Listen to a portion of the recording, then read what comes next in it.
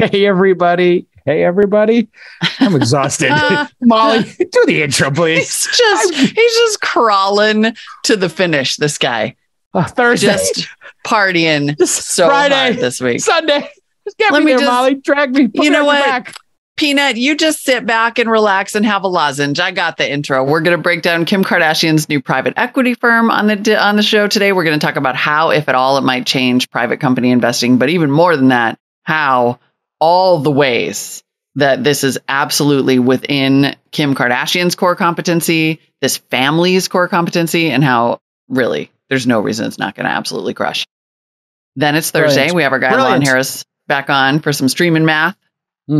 We're gonna geek out about Tolkien and fantasy series, and then we're gonna talk about this ridiculous budget for Rings of Power and figure out exactly how many new Prime subscribers Amazon would need to be in the black. And I'm gonna speculate a little on whether Amazon has staying power around content. We'll see. I talked to one of my top 7 media moguls in history the last 2 nights playing poker with him, and I won't say who it is, but he gave me some insights that I'll share today. Yeah, it's a good show. It's going to be a great show. Stick with us. Am I here? Stick with me. I'm on 3 hours of sleep for 5 nights. Stick with us, Jake House. Stick with us. It's going to be a great show. This Week in Startups is brought to you by OpenPhone. As a startup founder, a lot of mistakes are easy to roll back, but using your personal cell phone number as your company number isn't one of them. OpenPhone makes it easy to get business phone numbers for you and your team, right on top of your existing devices. Visit openphone.com/twist to get 20% off your first 6 months. Helpware helps you outsource the tasks that slow your team down. From data entry to world-class customer support, Helpware can help make you bionic. Go to helpware.com/twist to get $1,000 off your first invoice. And Policy Genius. You could save 50% or more on life insurance by comparing quotes with Policy Genius. Options start at just $17 per month for $500,000 of coverage. Head to policygenius.com to get your free life insurance quotes and see how much you could save. All right, everybody. We have just been waiting. We've just been sitting on our hands. We've been chewing our fingernails. I cannot believe this story broke. Literally after our little gossip fest yesterday, we get the huge breaking news that Kim Kardashian is launching a private equity firm called Sky Partners, SKKY, get it? Because Kim Kardashian, to invest in consumer and media brands. She's in the biz. Kim will serve as co-founder and co-managing partner with 16-year Carlisle veteran Jay Sammons, or as I will forever call him, the other guy, because it's Kim's firm, as far as I'm concerned. Kris Jenner, Kim's mom, will be a partner at the firm. Kim, of course, an entrepreneur full stop. She founded Skims in 2019, which was valued at $3.2 billion after that company raised $240 million. And Sky Partners intends to make controlling and minority investments in, quote, growth-oriented, market-leading consumer and media companies. They'll invest in consumer products, digital, e-commerce, consumer media, and entertainment, hospitality, and luxury. I mean, that sounds like core competencies right there of the family. Well, yes, this is fascinating. Yeah, it's totally fascinating. Kim is an incredible entrepreneur. If you look at what she's done, she is a distribution channel unto herself. The Kardashian name is a distribution channel. And it's really hard to reach those first million consumers, right? If you're building a business, we look at this every day, Molly. How are you going to get your first 100 customers? How are you going to get your first 1,000? You know, with Kim Kardashian, or the Kardashians writ large, all of them, and I don't know if they're all involved here, or to what extent, I don't know how they divvy up between the sisters and the mom ownership of these projects, or, you know. Right. There's no word about the sisters so far, but the mom is going to be a partner. Great. So, you know, it's obviously Kim's driving this. Kim does something, you know, I think probably tens of thousands of people buy it, you know, the first week, perhaps even hundreds of thousands, depending on the product market fit. So it's not like she can come out of the gate and be like, I don't know, here's a tequila and they sell 1 million bottles. But I do think if she comes out and says, hey, here's a tequila, she sells tens of thousands of bottles, hundreds of thousands. And that is when you're cranking a brand, Molly, that first couple of cranks is the hardest cranks. Now, when the flywheel gets going and you've got the 100 restaurants that want to, you know, distribute it and they want the affinity, the affiliation with Kim, and they want to have Kim tweet, here's where you can find my new tequila. I'm just making up an absurd example that's not in line with her brand. Obviously, tight-fitting underwear, makeup, hair products. This is her brand. It is aesthetics. It's female aesthetics. It's beauty. But that's what I would be looking for here is how can she crank that first couple of cycles of a CPG brand, a consumer packaged goods? And with this Carlyle veteran, when they go buy something, what is a private equity fund trying to do? They're trying to accelerate, really two things. The growth, obviously. We all want things to grow. But there's another piece, which is private equity wants to really crank the earnings, the profit. Right. Where does profit go when we are talking to CPG products ourselves? It goes to marketing spend. And now you have a goddess. She is Athena. Yeah. Just basically coming down from on high and saying, here it is, Kim's tequila, or whoever's tequila it is. Doesn't even have to have her name on it. And you've just taken out, I don't know, probably the first $10 million in marketing spend is her social and her being. So this is a brilliant, dare I say, brilliant play on her part. Yeah. I mean, it really, truly is. And then even if you are spending on marketing, if this is the family that's advising you, name another entity, name another family or even single human being who has a better and more laser sharp understanding of what American consumers want. God help you, right? You may not love the fact that what American consumers want is every single thing the Kardashians are selling, but they do. And you are a fool if you think that that's not what Americans want. Like, they understand the American psyche better than maybe almost anyone ever has. And so even if you're spending money on marketing, if she's telling you where to put it, you're winning. Yeah. And in fact, a group of folks who are in the business, a friend of mine, Gavin Baker, he's the chief investment officer at Atreides, and I'm friendly with Gavin. We have a bunch of mutual friends, and I've hung out with him a couple of times. He's pretty smart. Dan says, hey, Kim Kardashian posting, about a portfolio company, blah, blah, blah, is incredible value add. We talk about that all the time. It's part of our value add is you and I, when you invested in SailPlan, is but one example, and you and I talk about, hey, here's our thesis of why we invested in SailPlan. Well, there's going to be thousands to tens of thousands of people who now in our industry know about it. And then, and I helped get Uber, on the map, right? With my social media following. It's nowhere near this level, but, in the market, in the investment community is.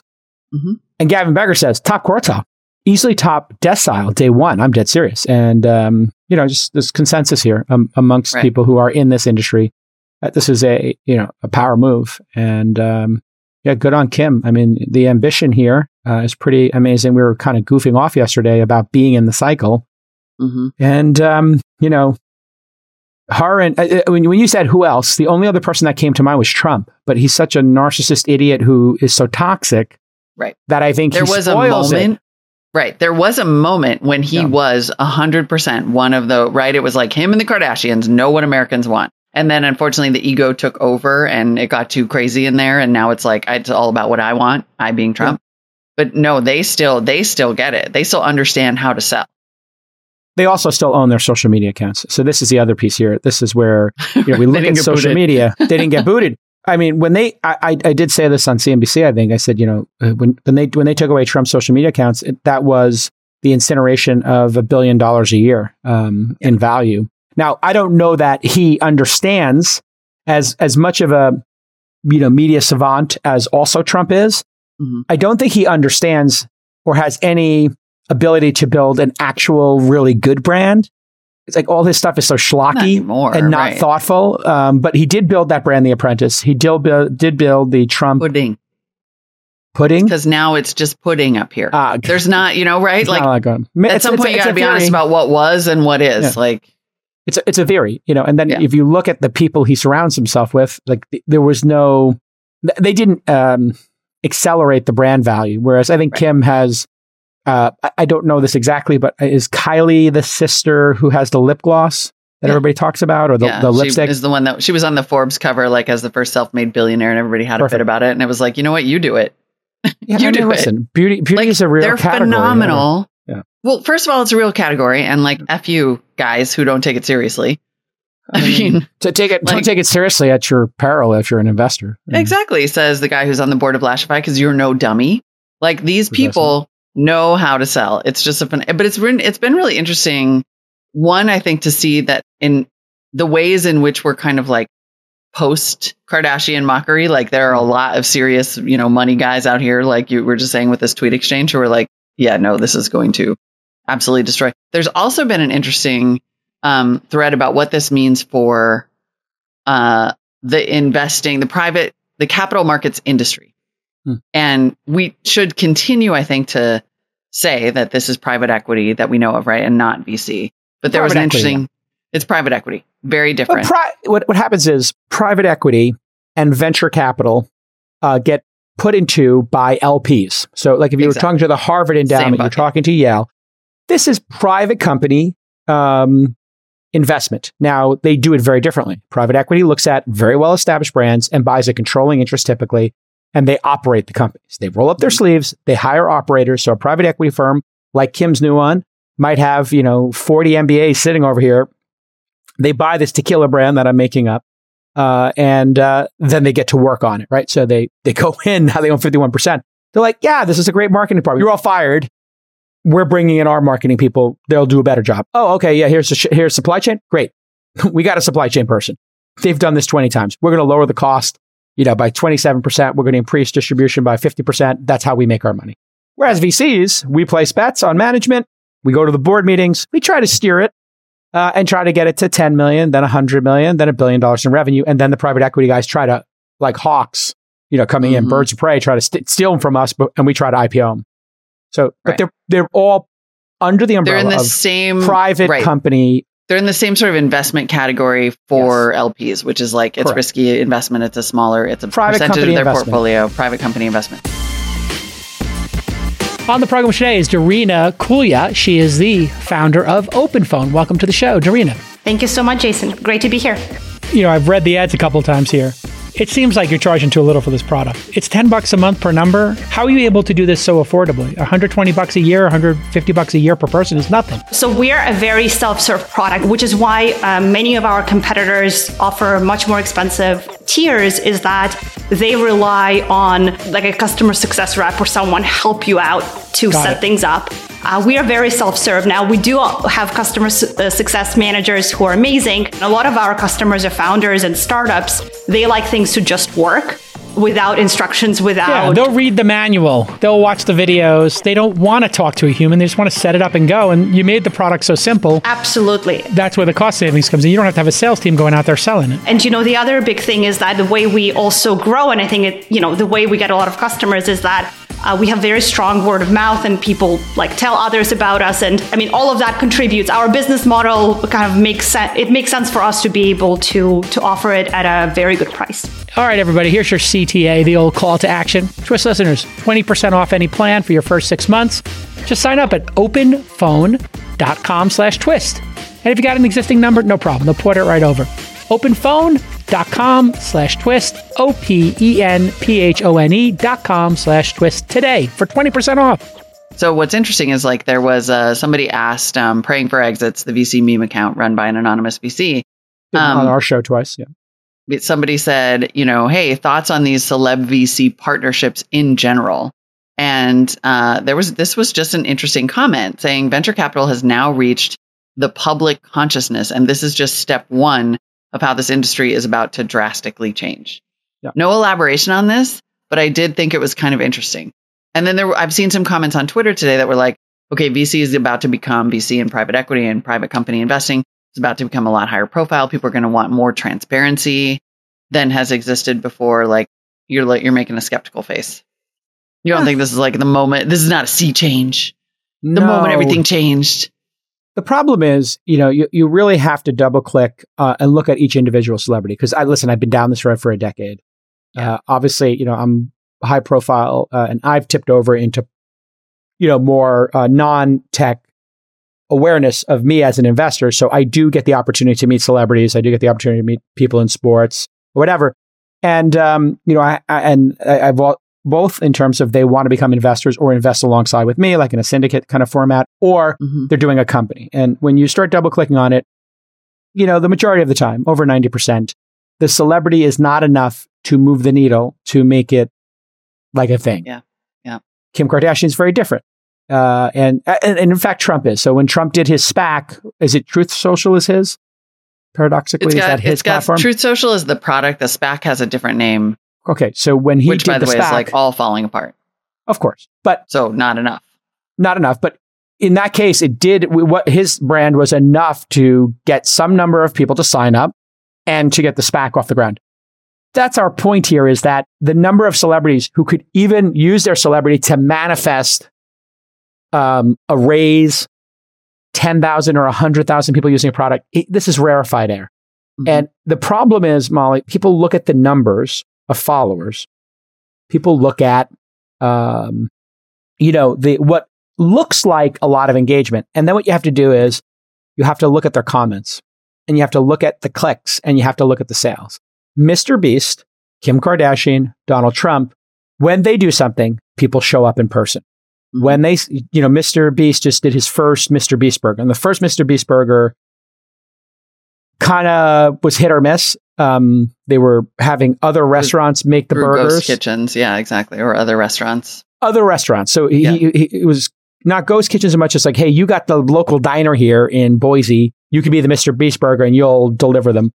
Mm-hmm. But he did a first store. And I saw Alexis Ohanian, our friend from 776, and congratulations to Serena on an epic career, his wife. Did you see that final game? Oh my God, I cried. I got a little teary-eyed. It was just so nice to see somebody have a great career, Yeah. And then just to be, it's something about like sports where they kind of wrap it up and you can see the joy on their face, but for all of us, it's sadness. But for them, it's like, shit, I'm exhausted.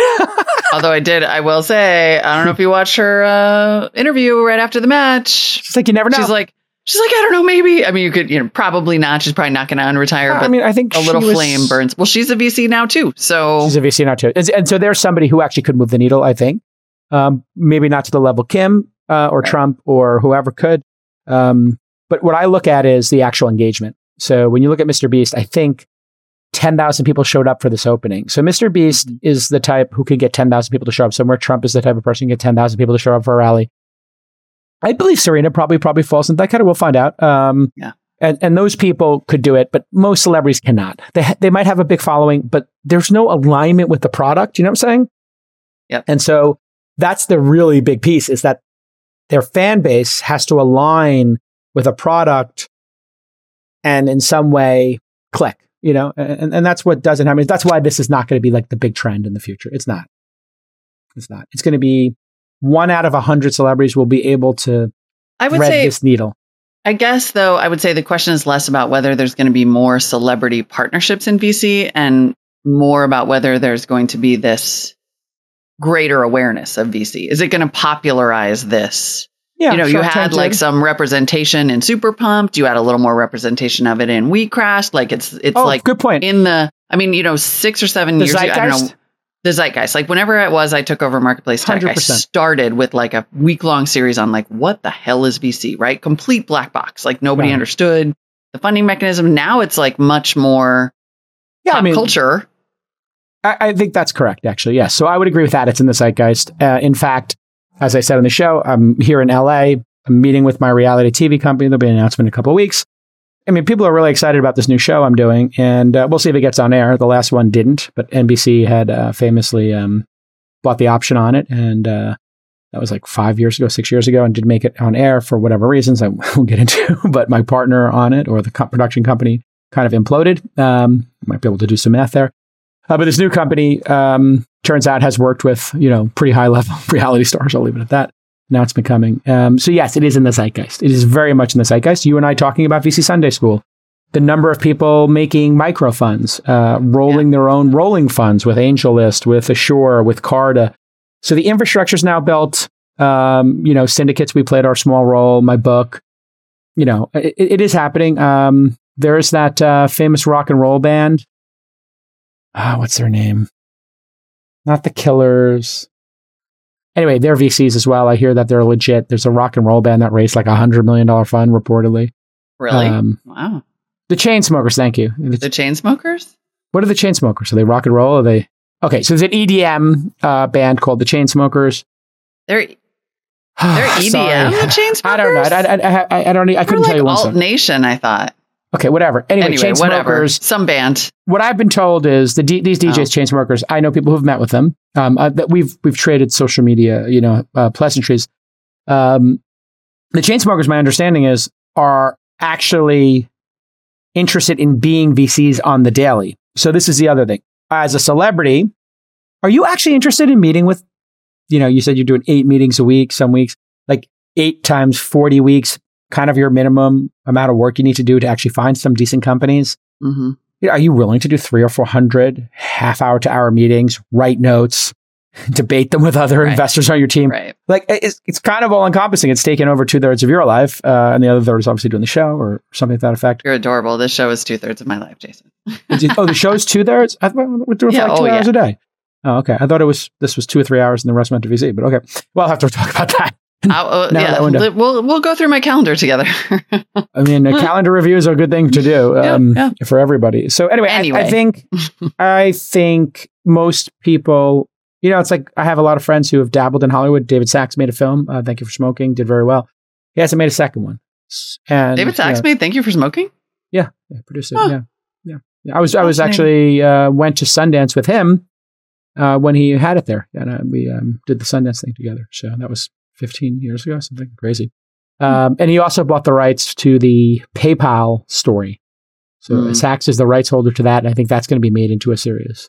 That's public knowledge. So, but he hasn't done something since because it's hard and it doesn't pay well. So when VCs want to make movies and stuff like that, they're just like, oh my God, this is so painful. And you take 10 years to make a project and we make a prototype or an MVP in 10 weeks. And then VCs are like, and then when a celebrity comes to VC, they're like, well, usually when I walk into a room, everything just, everybody fawns over me and I don't do any work. I say 3 lines and I'm out and I get my check. Then they start doing this and they're like, okay, I got to meet with 30 companies and then meet with the top 5 3 or 4 times. And then over 2 years, get to know them and then make one bet. That's too much work. So both parties, when they go to the other side, are like, I'm doing this reality show. If it winds up getting on air, I'm going to have to come down to LA every 4 months. Tape for 10 days, and it's going to be insanity. It's going to be 12-hour days, and still do this and still do my day job, still be a parent. So it's just hard. It's hard when you try to do 2 different disciplines is what I think. And some people like Kim can pull it off. Serena. We'll see, right? Well, even Serena, if she wants to do it, like could Serena be the number 1 tennis player in the world, a mom, and a VC? Sometimes things break, it's only so much I think is actual energy you can put into a discipline. Yeah. What's probably very, very smart about Kim Kardashian doing this specifically is that it's not even a split focus. Like it's actually just a new avenue to continue doing what she is already crushing in the world. Correct. And so so if you think about it, it's not like trying to combine 3, disparate things, being a mom and the number 1 tennis player and a VC. It's like, I'm just here building brands and extracting unbelievable value from them. It's effectively formalizing kind of the same job, which I think is even more of a sign that she's going to kill it, that this firm is going to kill it. I don't see why it wouldn't. Yeah, for her, this is like, okay, I put my name on this.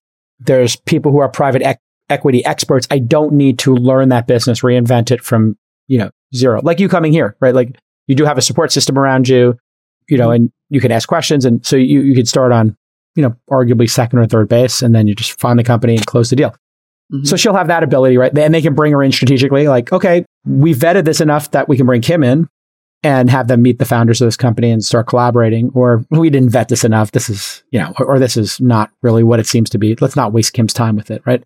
So that's good. And so in that way, I think you're exactly right, Molly. This is a new venue for her. It's a new platform. But she doesn't have to create the platform. Whereas everything else she's built in her life, she has to, through sheer force of will and her own personality, manifest keeping up with the Kardashians, Skims. Like she had to manifest those things, build them from zero to 1. Here, it's 1 day 1, and she just gets to leverage it, which is exactly correct. Very, very good point, Molly. We have Lon Harris coming up next on This Week in Streaming, and he is so locked in and stoked on the deep, deep Tolkien knowledge. We're going to talk about House of the Dragon and the Lord of the Rings series and just geek out on TV for a little bit. I'll give my 1-word reviews. I have strong feelings. You hear me say this all the time, but you know it's true. Time is money, and money helps keep your startup alive. So that's why you need to check out Helpware. Helpware calls itself People as a Service. Basically, they help you outsource the tasks that are slowing your company down, from mundane things like data entry to more complex tasks like world-class customer support and AI operations. Here's an example. Imagine you're a product-focused startup executive and your schedule is perfectly optimized at the start of your day. Your tasks are scheduled, meetings are booked, Zoom links are sent, and all you have to do is show up and focus on what matters most, the product. This is possible with a Helpware scheduling assistant. And Helpware is a worldwide operation. They have 13 global locations and cover 26 languages. Bottom line, you're going to save a ton of time and become bionic with Helpware. Go to helpware.com/twist to get $1,000 off your first invoice. What a generous offer. That's right, HELPWARE.com/twist for $1,000 off. All right, everybody. Recovery week continues. I got the afterburners on. Can we get you some Pedialyte over there or something? I think I need an IV. I got back from Burning Man, Lonnie Donnie. It's Thursday. My guy, Lon Harris, is here. Twitter.com/Lons. Follow him. We'll play Stump the Lawn later. I had a big burn and, 2 sunrise burn out of 3 nights. I'm just sleeping 3 hours a night, basically. Came back, had to hop on a flight, had 24 hours at home to host my poker game at the Final Code Conference. I gave a nice toast to my friend Sky Dayton and my friend Brooke Hammerling. Give a nice toast to Kara Swisher, who's retiring from the Code Conference. Oh, the Code Conference may continue. They just need an impresario. Who could it be? Maybe even a duo. Maybe even a duo, Molly. To keep it going. But I don't know. Anyway, the guy Bankoff who bought my last company's running it. No announcements yet. But they're looking for an impresario, I think, because Kara Swisher's moving on to her next adventure. Yeah. Anyway, I just wrote about this morning. Bob Iger spoke there. Bob spoke. That's in today's Inside Streaming. So Bob was here. He said Twitter, that when they looked at buying Twitter, famously, Molly, Disney was going to buy Twitter. Jack was, I think, on the board of Twitter. And then they woke up at one point and realized, oh, I'm sorry, do we want to host the most vitriolic, putrid, absolutely horrific discussions in all the world to create more joy at Disneyland with these wonderful characters and be associated with that? What the fuck are we doing? It's not an obvious synergy right there. Not an obvious brand synergy. I mean, what do they think is going to happen to Daffy Duck on Twitter? He's going to get brigaded. They're Donald. Daffy's Warner Brothers. They're Donald. Donald. What do you think is going to happen to Donald Duck? He's going to get brigaded day one. Minnie? Yeah, no, it's... The violence towards Minnie on Twitter would be, unbearable. Impossible. I mean, we already see it. That's like all of the Twitter arguments that are already happening. She-Hulk twerking set them off for 9 days. I gotta say, I legitimately this morning was thinking about how Twitter is really genuinely a net negative for our society. Like, who have we even become? Because I spent an hour looking at tweets this morning about the Queen and then was like, you know what? People are actually irredeemable. Like humans might be irredeemable, and Twitter is just the vector for it. Like, who are people that it's just like, you know what? I'm going to go on this public forum and just be like, the worst. The worst. I think that's kind of how you win the game. Because I feel like it. And that is how I will win. And I'm just like, we suck. It's weird because it's like there's the troll. There's the people who, I get to be anonymous. I'm going to let my unfurled id, there's no checks on me. I can say whatever I want to, whoever I want. Yeah, there's classic internet message board behavior. There's obviously those people. But I feel like it brings out a side of all of us that is also bad. Like, not everybody is that bad. We're not all trolls. But everybody, I feel like almost every comment I get back on Twitter is like basically a version of here's why you shouldn't have tweeted this. Like, here's why this is a bad tweet. And it's like, you could just move on with your life. You don't need to come and criticize everything I say. You could just, and that it brings that out of us. We all get like that when we're on there. You read a tweet and you're like, this guy's an idiot. And it's I have a new tagline. It's true. Twitter, bring your worst self. It is. It brings out the worst in all. I really believe that. Genuinely I really believe that. Yeah. People are like, bring your whole self. Bring your worst self. Bring your worst self. Make a fake Twitter commercial. And it's weird because I love by it. Disney. I recognize that that's true, but I'm on there all day. I'm obsessed with it. I can't, I don't even remember the last day I didn't tweet at all, where I didn't check Twitter or look at Twitter or tweet something. Maybe if I was on vacation or something. That's it. Twitter, the most loathsome place on earth. Brought to you Like, by Disney. The worst place you can't stop going. Bitch. Twitter. Do you want to be mad? Twitter, where dreams come to die. Right. Let's get pissed together about everything. All right, let's get happy about things. It seems Anyway, like I'm just going to apologize to the audience that my voice is still not anywhere near acceptable. nor but is I have it going to be anytime in the near future. I'm going to Lady Gaga tonight. Because my pal Gaga is going to be tearing up. Steph. You call us Steph, as you call her. That was actually a little projection. Lady Gaga, Lady Stephanie. I mean, like, I think she does go by everything. So if you want, I saw that documentary, and there people do definitely call her like Steph or Steph. Yeah. I met her. She doesn't have that. I've met her a couple times.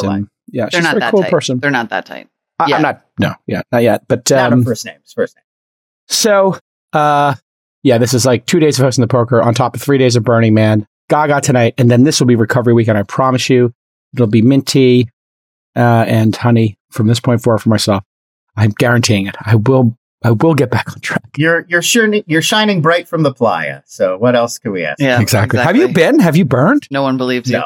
No. Lon has not burned officially. That's it honestly sounds like the worst place in the world to me. Like I'm not judging anybody. I'm not judging like physically. Touche. The worst place in the physical world. I'm not judging anybody. Like, I'm not trying to be pejorative. Like, it's bad if you go. Like, I'm glad people go and love it. And I love when LA clears out. So, like, it's great. For me personally and what I'm like as a person, it sounds like I would be miserable. I don't think I would like it. You don't like the dust and the cold and the heat? Just standing around in the heat and the dust, and you're outdoors 12, 14 hours a day, and people are just like running around. Like, it's a little chaos. It's a little chaotic. And chaos, and you're getting lost. Pretty beautiful. It's like exhausting, and who's got the water, and I forgot my flashlight. I'm good. I'm fine here in the city. I need to trade my body for some ice. Like, it's just tiring. No. Okay. I'm aware I could wander off into the wild and just disappear like the Candless. Mad Max. It feels like Mad Max. Like, I look at him just like, ugh. No. All right. There is a barter system. Let's talk about how TV. It works. Let's talk about TV. I don't know, man. I looked at the agenda. Okay. Go. Let's talk about streaming. House of the Dragon and Rings of Power are both a couple episodes in, and from the kind of business and streaming perspective here, it seems like both of them are turning out to be winners. They're pulling in numbers close to commensurate with their budgets. Does that seem to be the case, Lon? As best we can tell, with Rings of Power, we are really like we're at Amazon's mercy. Like, whatever they want to tell us about how it's doing, we're like, okay. But they seem very happy with it. So whatever metrics they're looking at, whatever numbers they're looking at, it seems like they're happy. We already know it's coming back for a season 2. And I feel like they're probably primarily looking at engagement, buzz, mentions, conversation. And by those metrics, obviously it's doing great. There's been a ton of discussion, not all of it positive. But it's certainly been driving a lot of engagement and discussion and discourse online, which is drawing all this attention toward Prime Video. So I can't imagine they're upset with how it's been going so far. I think it would have been much more like a Wheel of Time scenario would have been more of a concern, where it kind of came and went, and it doesn't really feel like it made that big of an impact on the culture. And I feel like that would have been more of the concern. And it doesn't look like that's going to happen this time. Are there is it hitting in the meme land? I mean, are there GIFs? Like, I haven't wanted to look it up too much online because there was the whole review bombing drama and this and that. And, I think we're still Can somebody explain what review bombing happened? Yeah. I did see that go by and they turned off reviews, but where were these reviews occurring? Because to the best of my ability, there's no longer reviews on Netflix or Amazon Prime. It's Amazon and then Rotten Tomatoes are the two areas we were talking about. And so both of them are being review bombed. We think review bombing as a term, it just means, as opposed to one person coming and leaving one review that's positive or negative, a person who may or may not even have seen the show with some kind of pre-informed agenda is going to come in and leave 10 one-star reviews to drive the metrics down. That's the idea. It's just it's brigading. It's brigading. If I come into the reviews and I write, I don't like this show, it's bad, 1 star, that's not review bombing. That's just me writing a negative review. But if I go do that 10 times, this show's bad. Orcs shouldn't be like that. this, and 1 star every time, especially if I haven't seen it. Then it's considered a campaign designed to drive down the numbers on this show. So Amazon said that's what was happening on Prime Video. So they turned off reviewing only for 3 days and said they wanted to set up a moderation system to ensure that these were legit reviews and not spam or trolling. But it nonetheless communicated the idea that they're censoring. They're censoring the review. We're not allowed to speak. I've been silenced about my views on why hobbits can't be other colors. The issue, I think, is, we should have solved the review system at this point. You should only be able to post a review if you're an Amazon Prime member and you've watched the show. So they should give you the opportunity, like on Audible, you get to review the show after you've listened to the audiobook, then it prompts you to. Right. Just like they do with verified purchasers. So you have verified viewers would be a much better system here. So you could sort out, you know what I'm saying, Molly? Like, we know Disney knows that people finish She-Hulk and then they could write the review. So that would get rid of the concept of one person doing 10, at least. I mean, yes. Listen, life insurance is so important, and getting it will give peace of mind to not only you, but your family and your loved ones.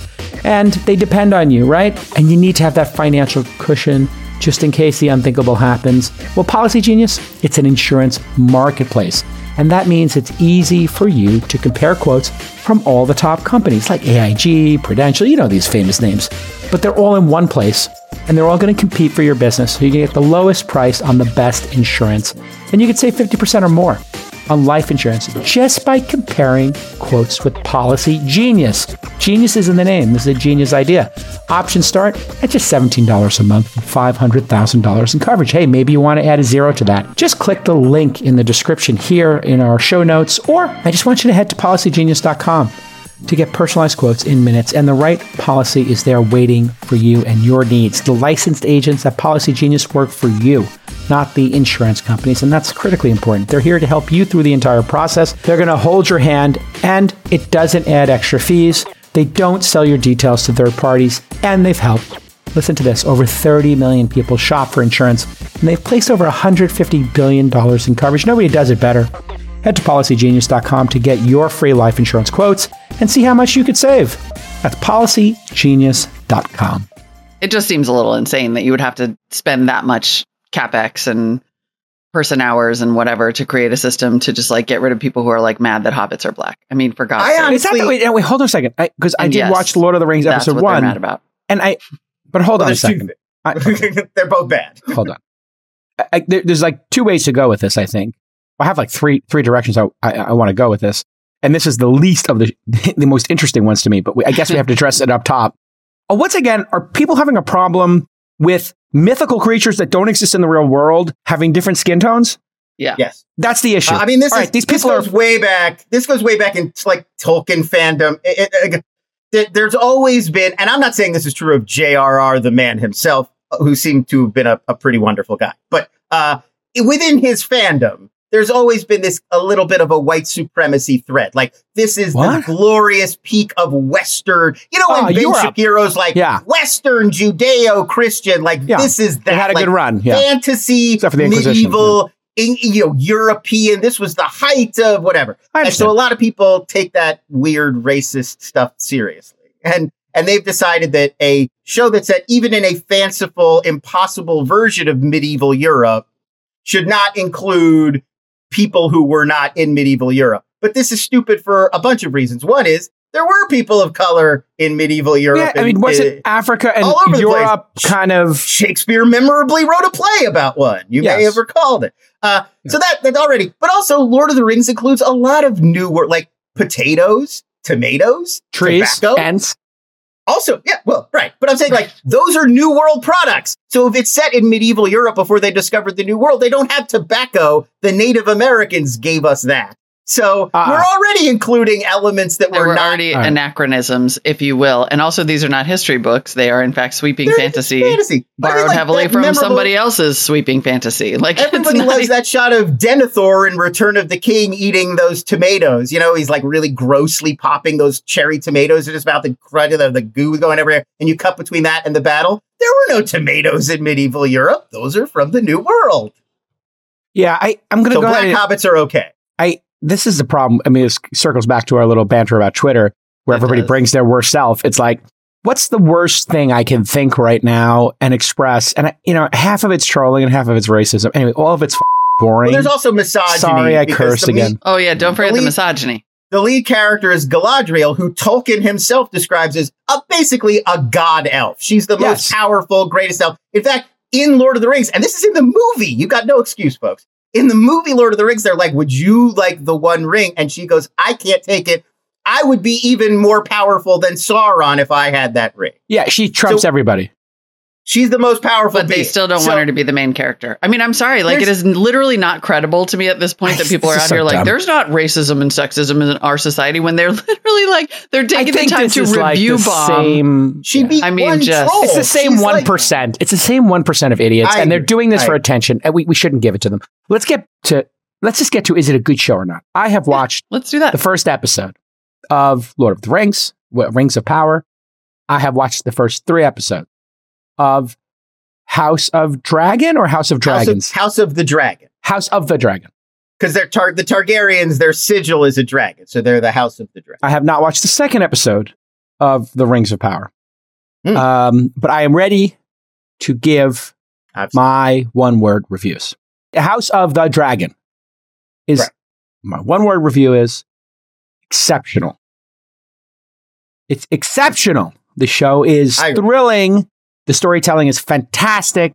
Episode 3 crushed it. They advanced the storyline by a couple of years. The action is extraordinary. It is Class A entertainment. It's on par with Game of Thrones, the original series. It will stand right next to it. I believe if it keeps up at this pace, and I think it's only increasing, it is a unbelievably worthy second effort. And it establishes that this is the new Star Wars or Marvel. They can do 20 shows of this. It's not going to get old for people, is my prediction. There is so much story to be told. That is my one word. It's exceptional. Word. Anybody else have feelings on the House of the Dragon? I'm curious. Then we'll go to. I'm with you. I really enjoyed it. At first I was worried about these. It's a lot smaller scale. Game of Thrones is like this family's over here, and this family's over here, and this family's here. And here's all the politics and all the stuff that this is going on the other continent. Like right away, episode 1, you're thrown in the deep end. And this one is much more like this one kind of situation that keeps spiraling more out of control. But I really feel like they've already managed to kind of suck me in. I like that we get to spend more time with each of our characters here because there's just fewer of them. And I agree that Sapochnik really killed that episode 3 battle sequence with the pirates on the beach. Amazing. With the episode 2, this is Molly, I think, when I look at a series, what the burn is what I look at. Episode 1, they established this interesting group of people. It's like a 7.5 out of 10. Episode 2, we really started to understand these people, and we get to like an 8.5, 9. And then episode 3 comes, and it's just straight out 10. Episode 3 is a 10 of 10. There's no... Really? It's like, smash it. Like, this is incredible. It's one of those where... I watched it twice, if I'm being honest. It hits the exact Game of Thrones formula that works. It's like a little bit of the politicking, a little bit of the mystery, what's to come, laying the groundwork, and then a huge epic battle, 20-minute dragon battle sequence to wrap it all up. So, did you get to catch it yet, Molly, or no? Oh, you watched the first one. Yeah, I'm a hard no thank you on that show. Yeah, Molly is going to set I'm like aside. an emotional chicken. Like, I don't want to see the slaughter and the child brides and the this and I don't know. Like, those shows, like I said, I went over this last time. I was like, it's too much for me. Got it. Okay. I have low emotional bandwidth for that series in particular. I mean, I read the books, like I loved him, whatever. That one I don't know if I can do. The next 2 episodes have no crazy misogyny, but don't they have a child? Isn't there a full-on child bride? Oh yeah. Like no, it is about like, sire, you can't marry her. She's but 12. And he's like, I'll wait to have sex with her until she's 14. I was going to say that. That's and she's like, don't worry. She's like, don't worry, you won't have to bed me until I'm 14 or whatever. 14. Like, yeah, that's there. Okay, yeah. I mean, it was a different era. It's not even. That's not even why. Like, they're just. I'll tell you what. It was the violence you objected to. Yeah. For the purposes of this series, or this week in streaming episodes, I will do what I did with with Game of Thrones, and I'll read the recap so that I'm up on it, because I sort of like to read the recaps and know what's happening. I would tell you if I thought it was like over the top But yeah, anyway, read the recap and then you make your own decision. I mean, I watch a lot of like really violent action movies. Like I don't. Yeah. There's Okay, so just it's not the something. I violence. don't know. There's something. It's just a little. Those. I don't know. Listen, I don't want to have to give you It's hazard pay. brutal. We'll I think It's brutal. interesting. We have both of these shows on at the same time because Martin kind of intended his world as like the anti, everything in Tolkien is kind of whimsical and fanciful. They're like classic adventure stories. And he was like, what if you had like a fantasy world, but in like our horrible world where everything is random and cruel and brutal and nothing, like prophecies don't necessarily come true. And sometimes everybody just gets killed for no reason. And like, so yeah, like Game of Thrones is like, it's this purposefully really like harsh, brutal, merciless kind of world. And that's not for everybody. I get it. But I will read the recaps because I do actually like to do that, so I know what's happening. And then in terms of Lord of the Rings, I watched the first episode, and started the second episode, and then my like Wi-Fi, one-word hotel review is Wi-Fi. Lovely. Okay, episode 1, lovely. I think it's lovely. I'm into it. Unpack, please. Unpack. What did you like about it? I think like you can see the money in the production value. I thought that 100%. Galadriel like slaying that big monster was just like such a sick fight scene. Yeah. Awesome. Despite everything else I just said, I was like, that was awesome. Yeah. I think all the characters at this point feel a little thin because they're brand new and it's the first episode, and I'm fine with that. I think it looks really beautiful, and I was surprised at. I'm okay with the pacing. I think, Lon, you were tweeting about this. The kind of fantasy pacing is like deep fantasy doesn't hustle in storytelling, but I was like okay with that. I thought that the scenes are really pretty. The world building is great. Like the people are pretty. I don't know. I'm into it. What's your one word? One word and then unpack. I mean, yeah, fantastic would be my one word. Wow. Very good. I'm a big fan. I mean, look, as I was saying to Molly before we started, like I even like those Hobbit movies. Like I'm a sucker for Tolkien. I read Lord of the Rings and Hobbit at a very pivotal age. I was like 14 or something, and I loved them. And I love those Peter Jackson movies. I've always been into this world. So I get that I'm an easy sell. But yeah, I thought it was amazing. And yeah, I mean, sort of to what Molly was saying too, so many of these streaming shows, they're big budget, they look good, but they still have that look. And I really like Netflix's Sandman, but it had this where it's 3 or 4 characters in the foreground, and then there's like a big, beautiful animated vista behind them. The Marvel movie, like Thor: Love and Thunder, which is on Disney Plus today, is also like this. Like Natalie Portman and Chris Hemsworth are there in the foreground with their weapons, and then everything is sort of God City is dropped in behind them. Yeah. And I don't even think like Russell Crowe is not there on the same day as Chris Hemsworth. And this doesn't feel like that at all. They built sets and they put these guys in the forest and they're like, run up that mountain, and it feels tactile and physical and real in a way that the other shows just don't. Your eye isn't really fooled. We can tell when you're in a Burbank warehouse. The Mandalorian problem. The Book of Boba Fett problem. Yeah. That's such a great observation too. And you've made it before, but I don't think that it was as clear to me until I watched this Lord of the Rings series. That sense of, because it's true. It's like when the background gives you Uncanny Valley, I haven't been able to articulate it as well as you just did, but that's exactly it. And this everything just feels really solid and true. Those actors were all in a cave. They were in a cave. There wasn't a troll there, but they were all in a cave and they were running around, and like that's a real set. Yeah. And your eye can tell. Our brains are so good. Our eyes are so well trained. We could spot it immediately, even with all the special effects they're throwing at it. Yeah. And look, I'm not saying those other shows, like I like Marvel movies. I liked Sandman a lot. It's good. And we praised Kenobi, and they were inside the magic box. It can be very good. But how much better? But you could can tell the difference. Nothing matches people walking on a real mountain. Nothing matches it. I think this is where I think these big streamers are going to have to really have a sit. They're going to have a sit and say, do we want to churn this stuff out and get you your Obi-Wan fast? Do you want it fast or do you want it good? And I think this is a part of the situation here. I loved Obi-Wan, but when they did that Darth Vader and Obi-Wan fight scene where he cracks his helmet, as I predicted, and gives him the scar, they were on, a light box. They're in a box. Yeah. None of us can talk about that set of like stalactites and, they're throwing some rocks and be like, oh yeah, they built that set. Like, no, that is not the desert. They did not go out to some desert. Right up the street from me. They were in Glendale. And it's hard to have like an emotional connect because if you grew up reading, I mean, I also grew up reading Tolkien and reading fantasy, and just like there's some kind of depth of feeling that you get. It's almost like yearning. Like fantasy makes you hungry, like emotionally hungry to be part of that world and have magic, and it's like this like deep, intense feeling. And you could actually imagine having that feeling about this show. Whereas for as much as I enjoyed Kenobi, like I really did Obi-Wan, loved it. I never felt 100. I'm not thinking about it later. No, it didn't pull you in feel that deeply, same sense of like immersion and kind of like long, like I want to be an elf on the Ven or whatever. Well, I mean, if you look at like whatever your greatest films are, their ability to take you to that place, like I think about Blade Runner and the practical effects there. I actually, like in my crazy Blade Runner fandom, like tried to find a spinner car, tried to find, like I was going to buy one, and it was like there were like 2 left and they had destroyed them all and they were kind of in hiding. Like, but the practical effects of the spinners was they literally had some people in LA who spent a year or 2 building just the cars of Blade Runner, which really do set. And they did those down in downtown LA and some other locations. And you really do get a sense of place. And I did get that for the Rings of Power. Good. But I'm trying to figure out where the story is going. Is this about Sauron?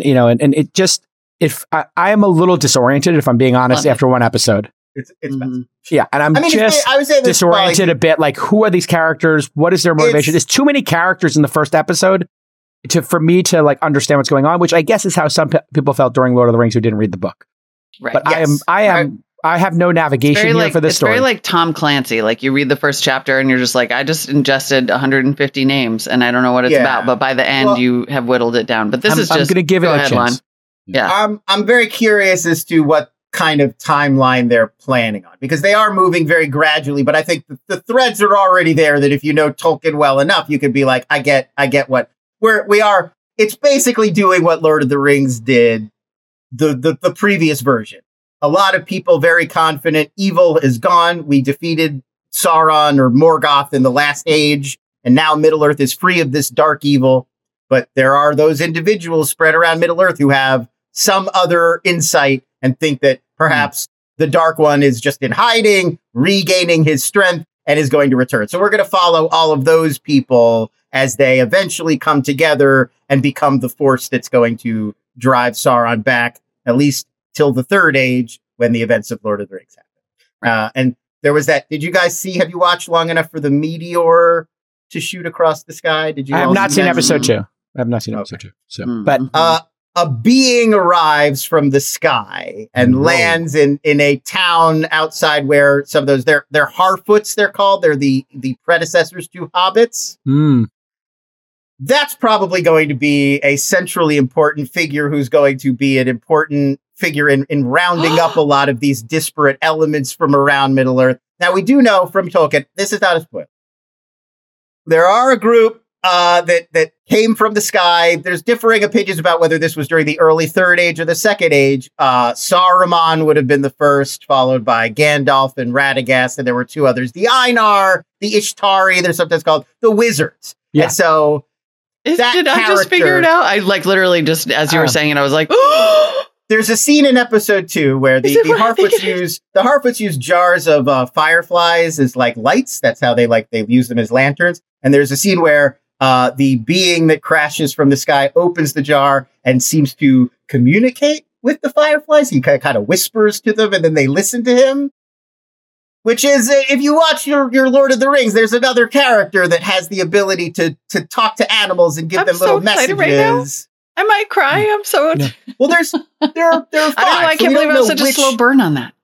We don't know which of the 5. Whatever. Saruman traditionally is thought to be the first to arrive, but it doesn't feel like a Saruman character to me. Well, yeah, things could be happening at different... this is going to be really annoying for you, Jason. This is going to turn the tables on all those episodes where you got super deep into Star Wars lore, because me and Lon are going to be like, oh my God, dude. I'm here for it. I'm here for it. I can dig it. I'm totally here for it. I think, I was talking... So we're following Elrond and Galadriel and the High Elves and their sort of take. We're going to follow the Stranger, as they're calling him, and the Hobbits and what they're up to. And it would also make sense. That character has a lot of affection for hobbits. It would make sense if they first arrived and got to know the Harfoots first. I play poker with an iconic media mogul. Say top 5 to 7 in the history of media. And I played poker with him the last 2 nights and hung out. And we sit next to each other at poker tables. We like to chat. He said, that he really was taken with game of House of the Dragon. Thought, Lord of the Rings, okay. But I was talking to him about the economics of it. And that's what I wanted to get into here. So I have some insights from top 5, 7 media mogul in history that I can sort of convey here without saying who he is. The first thing he told me, when I was like, is this like $1 billion? Like, why would they do this, Molly? And he said, this is a Bezos vanity play, essentially. Yeah. Has nothing to do with reality. This does not pencil out. It is not intended to pencil out. This is a CEO play, like a vanity CEO, tentpole strategy. It had nothing to do with the reality of ever being able for this to pencil out, because even though there's this reported $1 billion number out here, they spent, and I don't know if this is public knowledge or not, but $250 million on the license for the IP. Let's just pause. That's out there. So that is just to pause for a second, $250 million to the Tolkien estate and Time Warner, which shares it, or whatever it's called, Warner. Mm-hmm. They received $250 million in cash for the story, for the IP. Just let that sink in for a second. That has nothing to do with one paintbrush on one backdrop, one actor's salary, one makeup kit. And it's bear in mind, too, it's just for The Lord of the Rings and The Hobbit. It's not for all of Tolkien's other writings. So they can't adapt stuff from the Silmarillion. They're limited. So they didn't even buy all of the guy's work. They don't even own the whole library. This is extraordinary to me. $250 million for a piece of IP. What this got me thinking is but how long did it take for that IP to bake? So when is the source material from? Does anybody know the year? Yeah, would have been the 30s. 30s. So he started. So anyway, basically, he was back from World War I. A few years in between. It's got to be. He was working on it in the 20s. Probably published by late 20s, early 30s. The Hobbit, and then Lord of the Rings would have followed many years later. Pretty extraordinary. I don't know if any IP has ever had 100-year. What would you call that when something stews? Something shelf life or marinades. Percolating. I like marinade. I like a marinade. And then one marinade. chunk of it, just one chunk of that piece of steak. $250 million. For $250 million. For one bottle of wine that's marinated for 100 years. And we have IP that's marinated for 100 years and still entertaining people, Molly. He's in a little bit of an interesting cultural place just because it's a foundational text for a whole genre. Like, as opposed to, there are a lot of books that were written in the 20s that people still read, Theodore Dreiser or whatever. But he created this entire format that people are still writing new stories in today. And it's a foundational, if you're into the fantasy genre, you kind of have to read Tolkien. So just point of privilege. Did the concept of a dwarf or an elf or a hobbit exist before Tolkien used those terms? Oh, sure. Yes, they did. Because there's the whole who he borrowed heavily from, right? There was that existing work. Okay.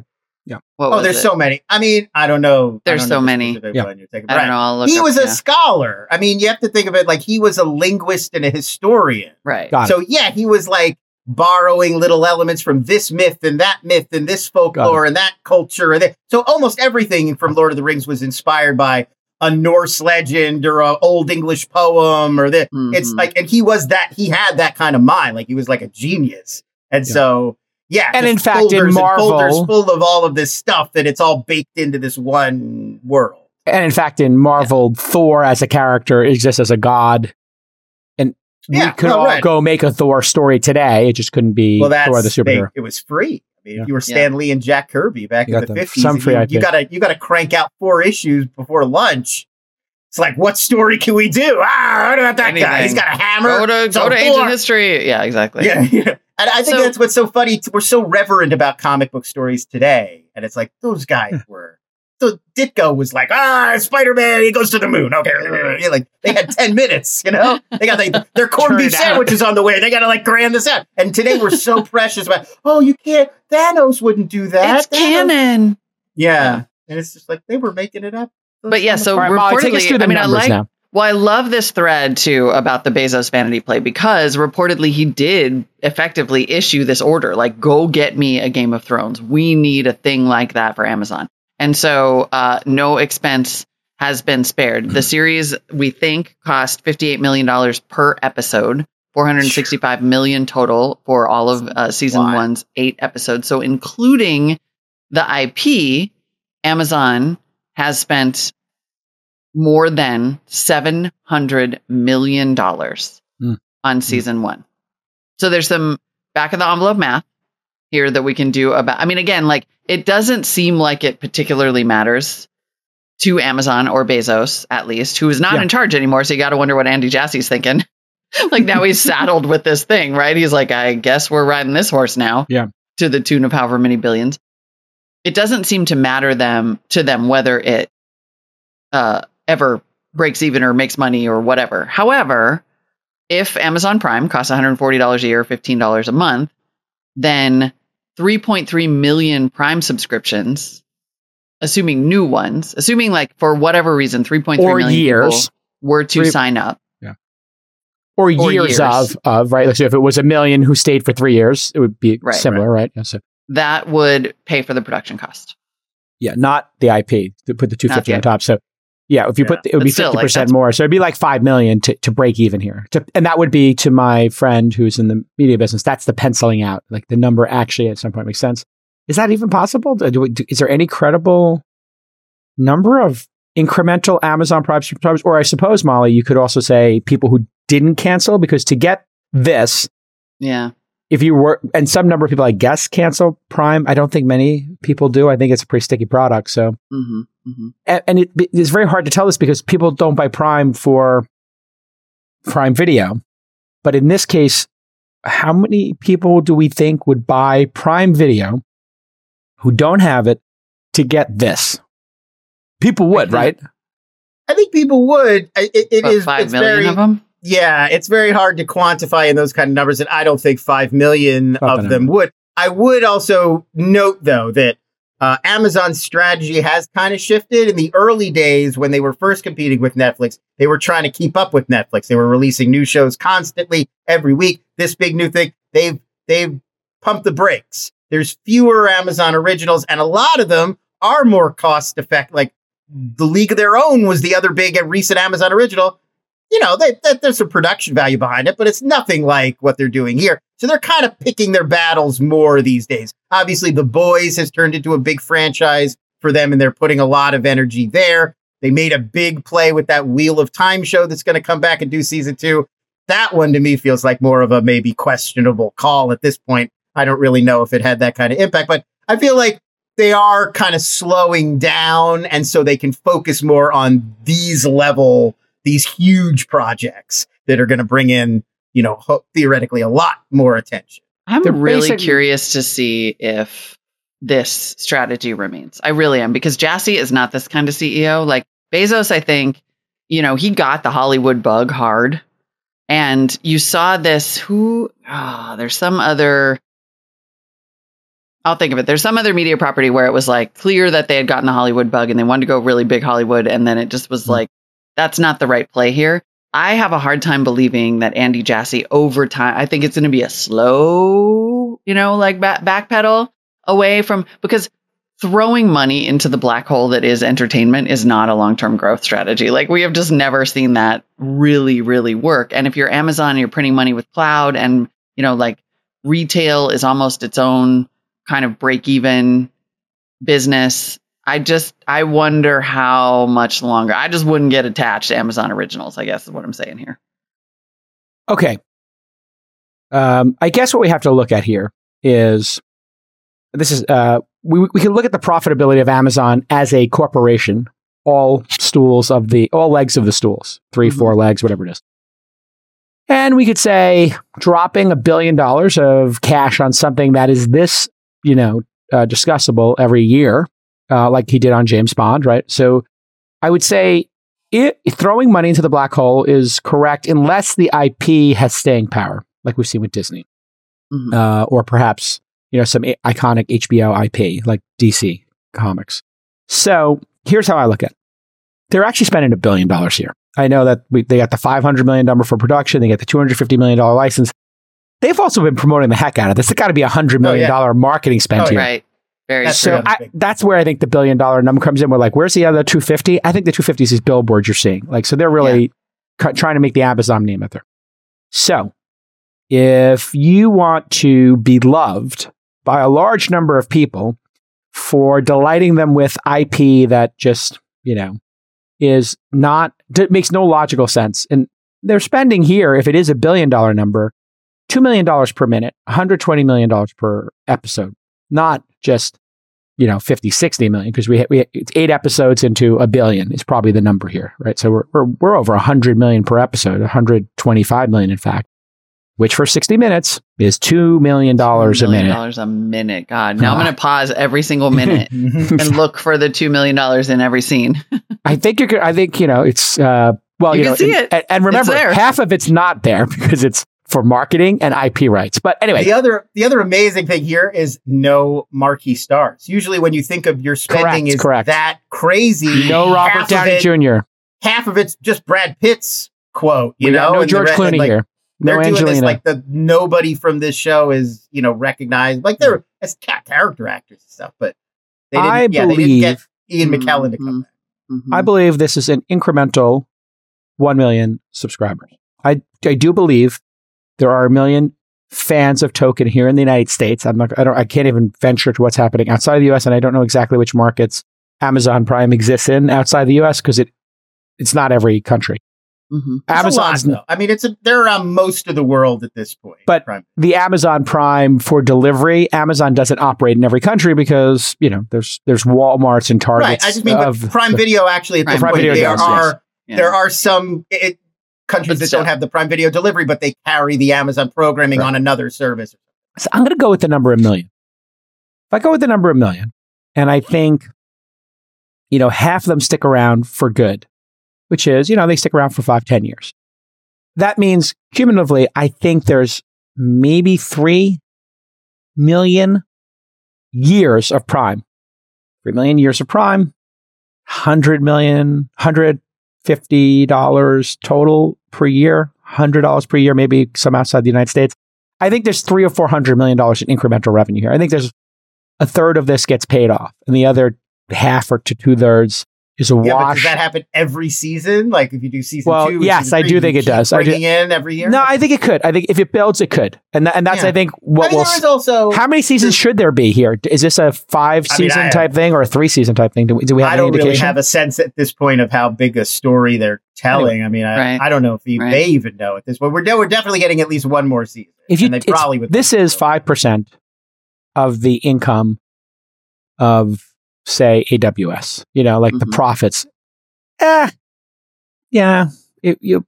maybe it's, if the loss is 7%, is 70% of 3%. So to make everybody in the company feel great, to make the world love you, to take a swing at the bat, I kind of like it. I like it. I think it's a fine, Hail Mary.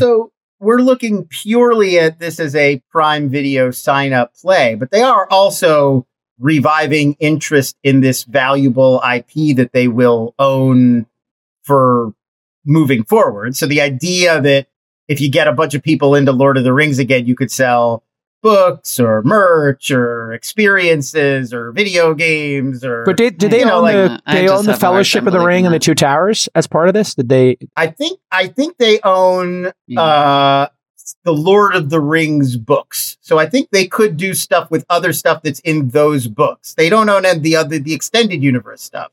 But if they wanted to down the road remake the Lord of the Rings as a movie or something, or a TV series, I believe that they could. I think that's part of it. Fantastic. So, all right. There it is. I like a tie-in game or a ride or a show or this like that. Like that's definitely something that Amazon Disney is coming soon. Yeah, like Disney's already mastered this, and they're thinking of it on a much bigger level. I'm time stamping this right now. No way. We're gonna get 2 seasons of this show, and then then Jassy is gonna be all cloud all the time. He is a server guy. This is gonna be a distraction. What would happen at Amazon Prime Land? Like you'd pack boxes. Like you go in, you put your Amazon outfit on, you pack boxes, you tape them, and throw them. All right, we got to get Jason. We got to get Jason to a flight. But I will be caught up on what's happening in House of the Dragon by next week. We'll be caught up on tomorrow, Lord of the Rings, and we'll see you tomorrow, everybody. Thanks, Lon.